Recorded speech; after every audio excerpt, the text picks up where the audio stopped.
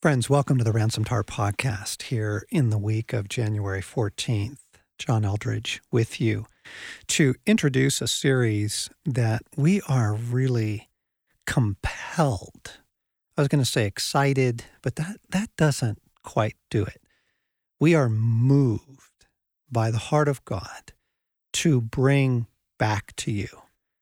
A couple of years ago, it was in May of 2017, my son Blaine and I did a 4-part series on envy. And we did it because we live in a culture that is so awash in envy, we don't actually realize the harm it's doing against us, the harm that it is to the human soul to live in the environment. So we just wanted to turn the lights on and expose it and name it so that we could navigate this world. The world that we're living in right now is increasingly filled with hatred. And it's heartbreaking, but it's true. And I was just compelled that I think we need this series again. And I know, hang on. If you heard it, you think, oh yeah, I remember that. It was pretty good. And I don't think I need a second dose. Hang on. One of the experiences that we have at our retreats is people will read Captivating, and then they'll come to the Captivating retreat and they'll go, oh my gosh, I can't believe how much more God had for me in that. And even more so, a guy will come to Wild at Heart in 2010, and then he comes back to our Wild at Heart boot camp in 2019, and his experience is, wow, you guys, so much new material.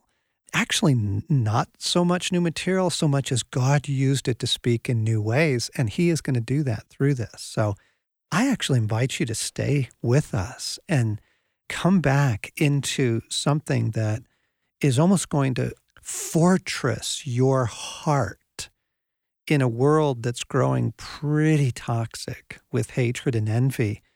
This isn't blaming. This isn't finger pointing. This is just exposing what it is and how it's operating and how we can be free in a world that's awash in this. So welcome to part 1 as we re-air the series on envy. And you're going to want to listen to this because I start with Shakespeare, for heaven's sakes. Now is the winter of our discontent made glorious summer by this son of York, and all the clouds that lowered upon our house in the deep bosom of the ocean buried. Hang with me now. Now our brows bound with victorious wreaths, our bruised arms hung up for monuments, our stern alarms changed to merry meetings. Grim-visaged war hath smoothed his wrinkled front, and now, instead of mounting barbed steeds to fright the souls of fearful adversaries, he capers nimbly in a lady's chamber to the lascivious pleasing of a lute. Okay, hang on. You are at the Ransomed Heart Podcast. You don't tune us off just yet. Those of you English majors will recognize the opening monologue from Richard III, Shakespeare's play. And hang with me, there's a reason here. Richard is a devious man. Richard is the alleged, protagonist of the play. But he is describing in this opening monologue how his brother, who is this son of York, sunshine son, bringing light and goodness to England, has just, brought peace to the land in the War of the Roses, here towards the end of the War of the Roses. Richard is actually upset by that because now everyone's turning back to domestic life and romance and love and that sort of thing. And he is not, and he is bitter about it. The issue is that Richard is physically deformed, perhaps badly physically deformed, and therefore in a culture of beauty, he finds himself the object of shame and fear and derision. So he's going to go on and explain sort of his plot in the play. He says, "But I that am not shaped for sportive tricks, nor made to court an amorous looking glass, I that am rudely stamped, cheated, of feature by dissembling nature, deformed, unfinished, sent before my time into this breathing world scarce half made up, and that so lamely and unfashionable that dogs bark at me as I halt by them. Okay, so now he's going to say, and therefore, since I cannot prove a lover to entertain these fair, well-spoken days, I am determined to prove a villain and hate the idle pleasures of these days. Shakespeare's play is essentially about envy, which is the subject of our series here. Welcome to the Ransomed Heart Podcast. John Eldredge with my son Blaine in the studio for reasons that will become clear to you momentarily. One of the things that Blaine and I enjoy doing is swapping what we've been reading, sharing kind of interesting historical facts, riffing off on different philosophers and why we like them or don't like them. And for the past several months, this topic keeps coming back up, this topic of envy. And not just between Blaine and I, but with the staff, conversations that I've had numerous times with Dan Allender, just a number of different people. This seems to be a big one, gang, and therefore we think we have a very powerful series for you. We think we can shed some light on what is actually one of the most dangerous, what would you call it, devices of the enemy in our day, right? So let's just riff for a minute. Blaine, when I throw envy at you, what do you think? Well, I go right to etymology for obvious reasons. I go to the Latin underpinnings of the word. And you mentioned before we got started, I tossed it to you that it does come from invidere, to look. But it actually, the word envy comes from to look upon with malice. And for that reason, it's interesting to me. The psychologist Mary Lemia provides a pretty helpful distinction between envy and jealousy. And she actually says that jealousy is a personal emotion, and jealousy begins with feeling that we have lost something because of some real change in our circumstances, whereas envy is entirely about seeing another person's virtue and feeling contempt for it. Yeah, that malice piece, you give a little shudder at it, because the first thing we want to clarify, gang, is envy is not the same thing as admiration. Envy is not the same thing as emulation of like, well, you know, he's so good at that sport, I want to get good too. Envy is not healthy. It doesn't have a healthy side to it. In fact, just riffing back and forth on envy is the first sin. Envy is the oldest sin. Envy goes back before the garden. Envy goes back into the time before time when Satan falls from heaven. And the scriptures that were given on his fall and some of the Old Testament descriptions of his vanity, certainly there was pride in there, but also he wanted the glory of God for himself. He wasn't content merely to honor it and serve it. And so like Richard III, there is this malice to it. There is this dark thing. You make me think of Francis Bacon writing on envy said, "We who cannot attain another's virtue are content to destroy their fortune." Yeah, envy's high up there on the list of 7 deadly sins. A concept almost completely lost. It's totally lost to modern culture, but almost completely lost even to the church. Which is fascinating because given that the 7 deadly sins kind of existed as a series of warnings of things that were poisonous to the soul. Exactly. Like, they didn't come out of nowhere. Came out of thoughtful reflection on what are things that will destroy a person if they infect them. And envy is at the top of the list. It will destroy a human soul if it takes root there. Yeah, Proverbs says, envy rots the bones.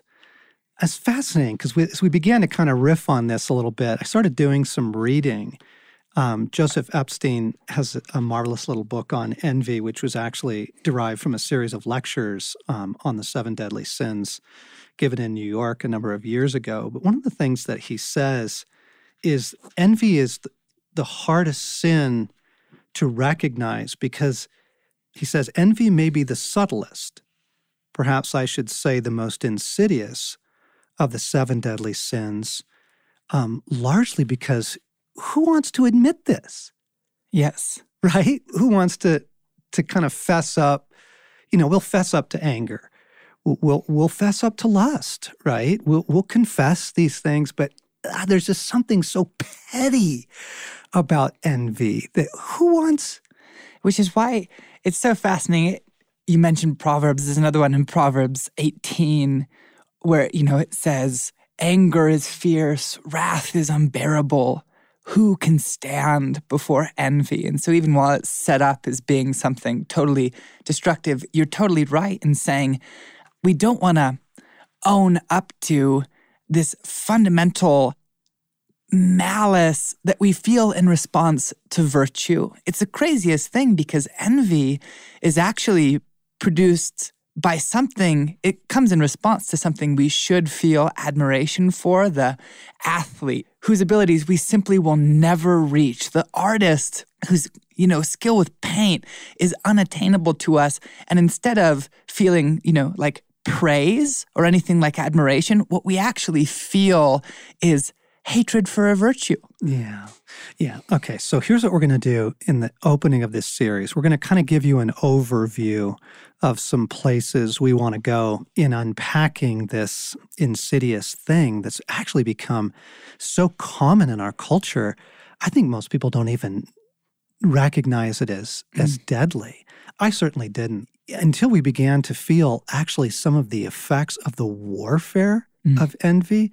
I really sort of wrote it off as kind of lower down on the list of sort of embarrassing personal flaws, Yeah. Yeah, kind of down there with fear of heights or just strange little quirks of the personality as opposed to something that's truly formidable. Yes. And that the inability to admire that which is greater than you is a radical concept. Yes. And very weighty. And we're going to go there. We're going to come back to and unpack that big time in a later part of this series. But what began to open this up was actually some conversations around the harm of envy. A friend of mine is on the pastoral staff of a large church, number of administrators, pastors, counselors, good. It's a good, big, healthy thing that they have going on. For some unfortunate reason, it may be the warfare set against that particular body of people, but many of the members of the staff do not have good marriages. Their marriages are in various states from disappointing to divorce. And my friend serving on the staff of this church actually has a wonderful marriage.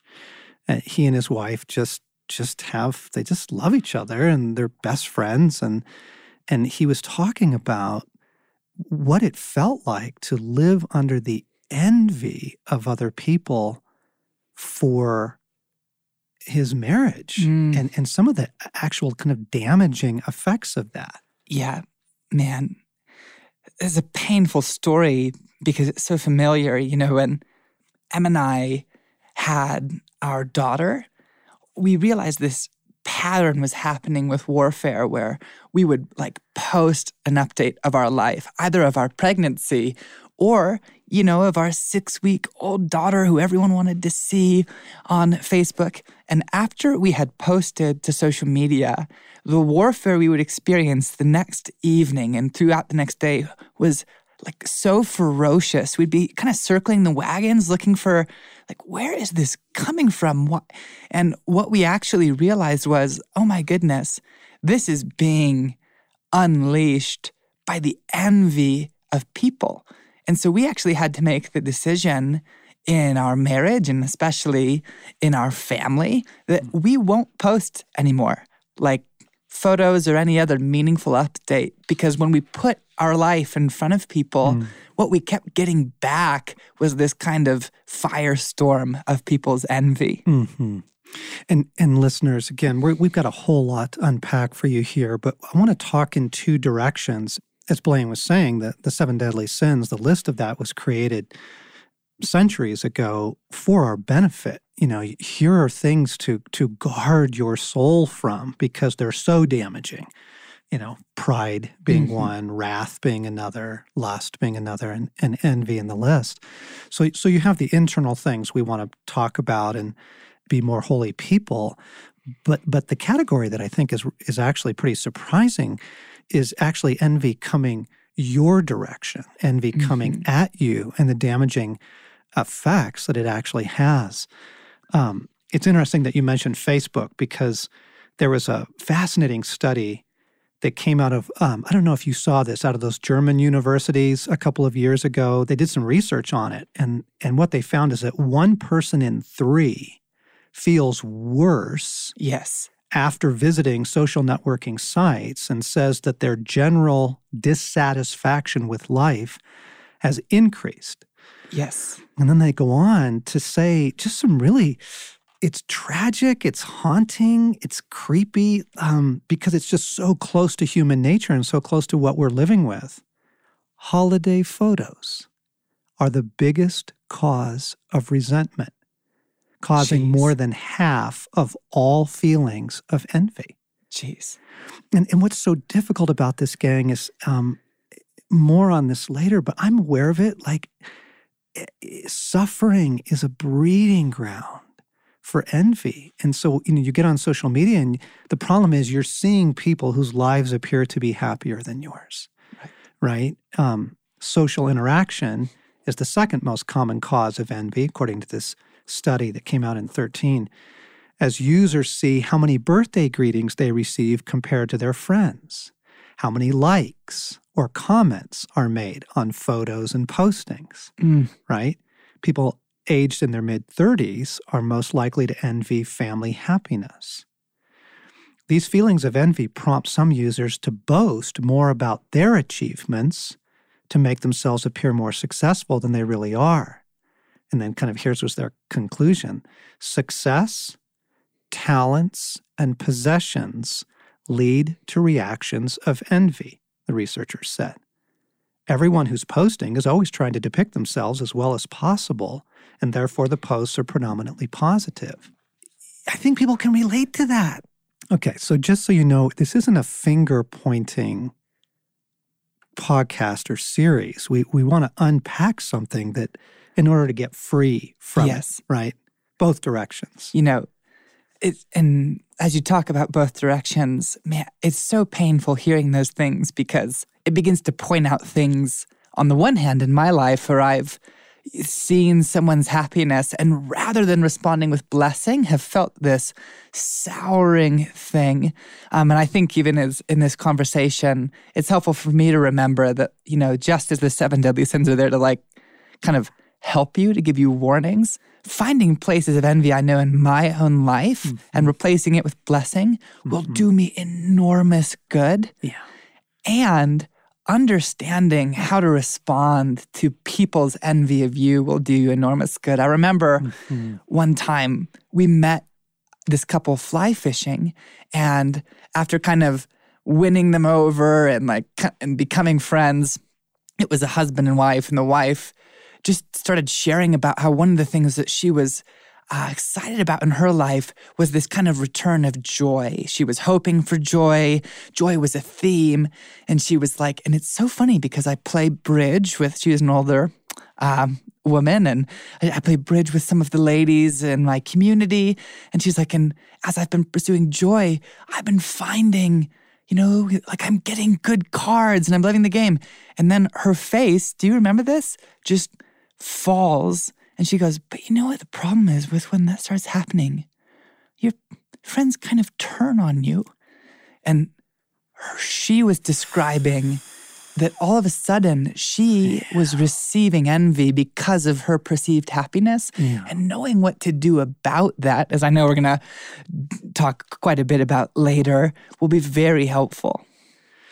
I've had people come up to me in various conference settings. So these would not be intimate friends. These would be acquaintances or simply readers of my work. And they'll come up and they'll say something to the effect of, I envy your relationship with God. Particularly it tends to be around the ability to hear his voice, the ability to walk intimately with him. And in fact, all the way back when Sacred Romance came out, we were at a wedding of a friend, and this woman I did not even know comes up to me, and it was it was meet and greet. We're in that reception hour after the wedding, and so hello, how are you? I'm so and so. Yeah, and when she hears my name, her response was, the spoiled brat of God. Jeez. Oh my gosh. Okay. I mean, because I've had that from people too. And I remember reading a review about a writer. I think it was Annie Dillard. And this reviewer was like, man, she has a voice to be admired and frankly envied. And I was sitting there looking at this review going what you've just said is she has a voice that makes you want to raid her house and burn her possessions and bring as much ruin on her as possible because she's good at something. When a person comes up and confesses envy, I kind of feel like I'm ready for the next thing of and I repent also for unleashing cursing against you. Yes. I'm really sorry that I didn't bless you. Exactly. I had another man who was in a little bit more of a repentant posture, but he was saying he could not watch the motorcycle movie we made. He couldn't watch it. And the reason why was that the relationship between father and son and the relationship between generations and simply friendships was what he mostly named, was so painful for him to watch. He couldn't take it. Now, thankfully, he caught himself in that and didn't go to envy. But Dorothy Sayers, the English novelist, writer, preacher, spokesman, gave a lecture on the 7 deadly sins as well, and was turned into a pamphlet. And she says, envy hates to see other men happy. It begins by asking plausibly, here's the good beginning, here's where it begins, why should I not enjoy what others enjoy? And it ends by demanding, why should others enjoy what I may not? Right? It's that horrible shift from, I wish I had what they had, which could take you into beautiful places in your prayer life. It could take you to beautiful places with God. The Psalms are filled with, Lord, come for me. Where are you? Why don't you go out with us anymore? How come we can't find you? That's okay. Longing's okay. Emptiness that you bring to God is okay. But the shift of, why should others enjoy what I may not? And she goes on to say, envy is the great leveler. Ooh, if it cannot level things up, it will level them down. And the words constantly in its mouth are, my rights and my wrongs.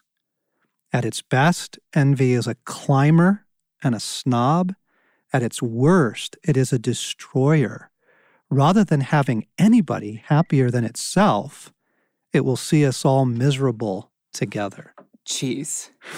Right? You're right to begin with. This is the original sin of the enemy, because I think of Satan's many monologues in Paradise Lost.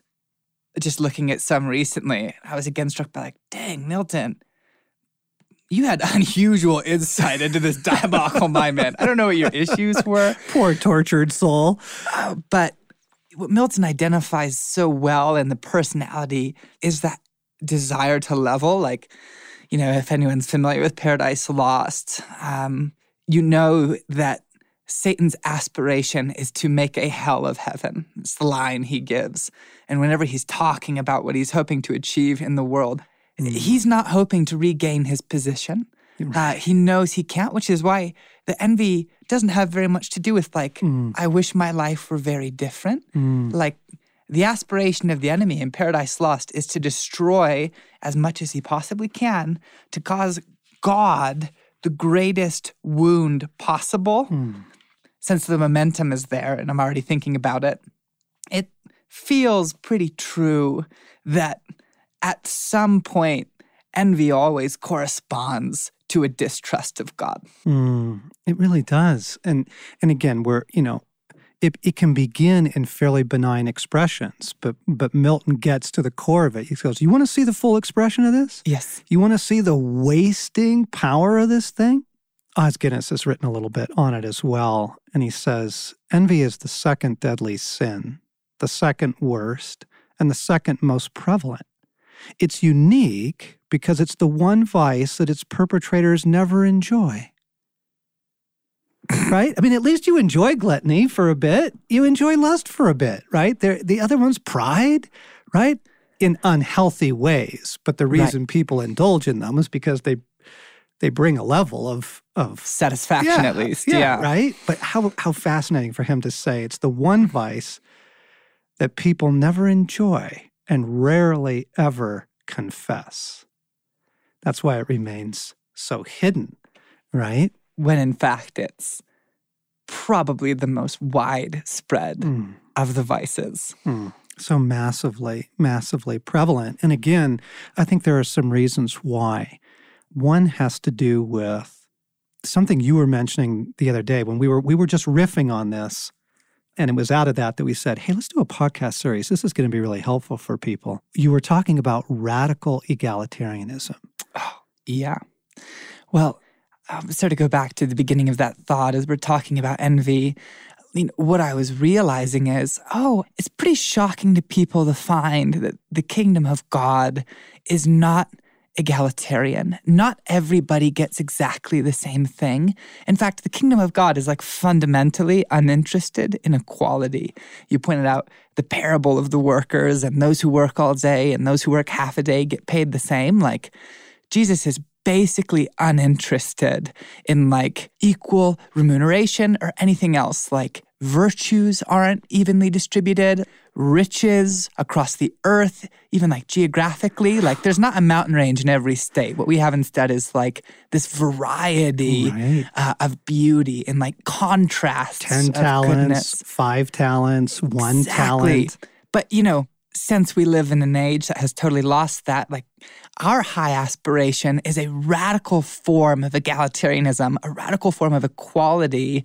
But it's interesting from Francis Bacon we know we cannot attain another's virtue, so what we do instead is try to make everyone's happiness exactly the same.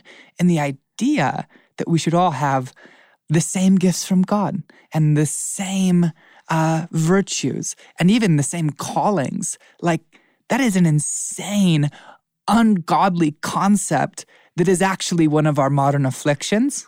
Okay, I can feel it inside me, so I just have to pause and go, listener, do you feel that thing rising in you? Do you feel the hair going up on the back of your neck? People do not like the direction that we're saying. I mean, there's this wonderful scene I'm remembering in Chariots of Fire, from obviously, decades and decades ago. But Eric Little's father, who was a very, very godly man, is having this argument with an unbeliever who happened to be Eric's athletic manager. And he says, the kingdom of God is not a democracy. Yes. It's not a democracy. Yes. There is an inordinate distribution of gifts and talents and situations. And if that is not something you can delight in, you can feel that, that thing rising up that just Yeah, which is why I'm actually fairly convinced that envy is kind of the final point of a very rational worldview, because I love that in the Screwtape Letters, C.S. Lewis describes the outlook of the kingdom of darkness as realism. He toes the line between calling it our frank rationalism. Yeah. Because, you can really look and be well, there's not a reason I can imagine that, people should be different, so I can logically conclude that perfect equality is actually best. But then you can kind of counter and go there's not a reason for Jesus to intervene and die for you. What there is radical sacrificial love and blessing and generosity and all of the logics of the kingdom, which are totally alien to, a coldly rational mind or an envious mind, but are fairly wonderful. Yeah, like Richard III's mind. Yes. Right? Coldly rational and in the end, deadly.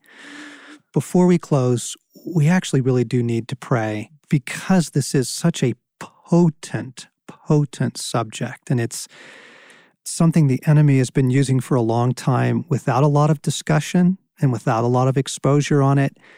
I don't want this to go wrong in unhealthy directions, and he's going to want to bring in confusion and accusation and just sour this. So just right away, right here, before we go, Jesus, we bring all this conversation under your love. Your love, Lord Jesus, your celebration of each and every person, and your unique way to just delight in all of our uniquenesses without envying.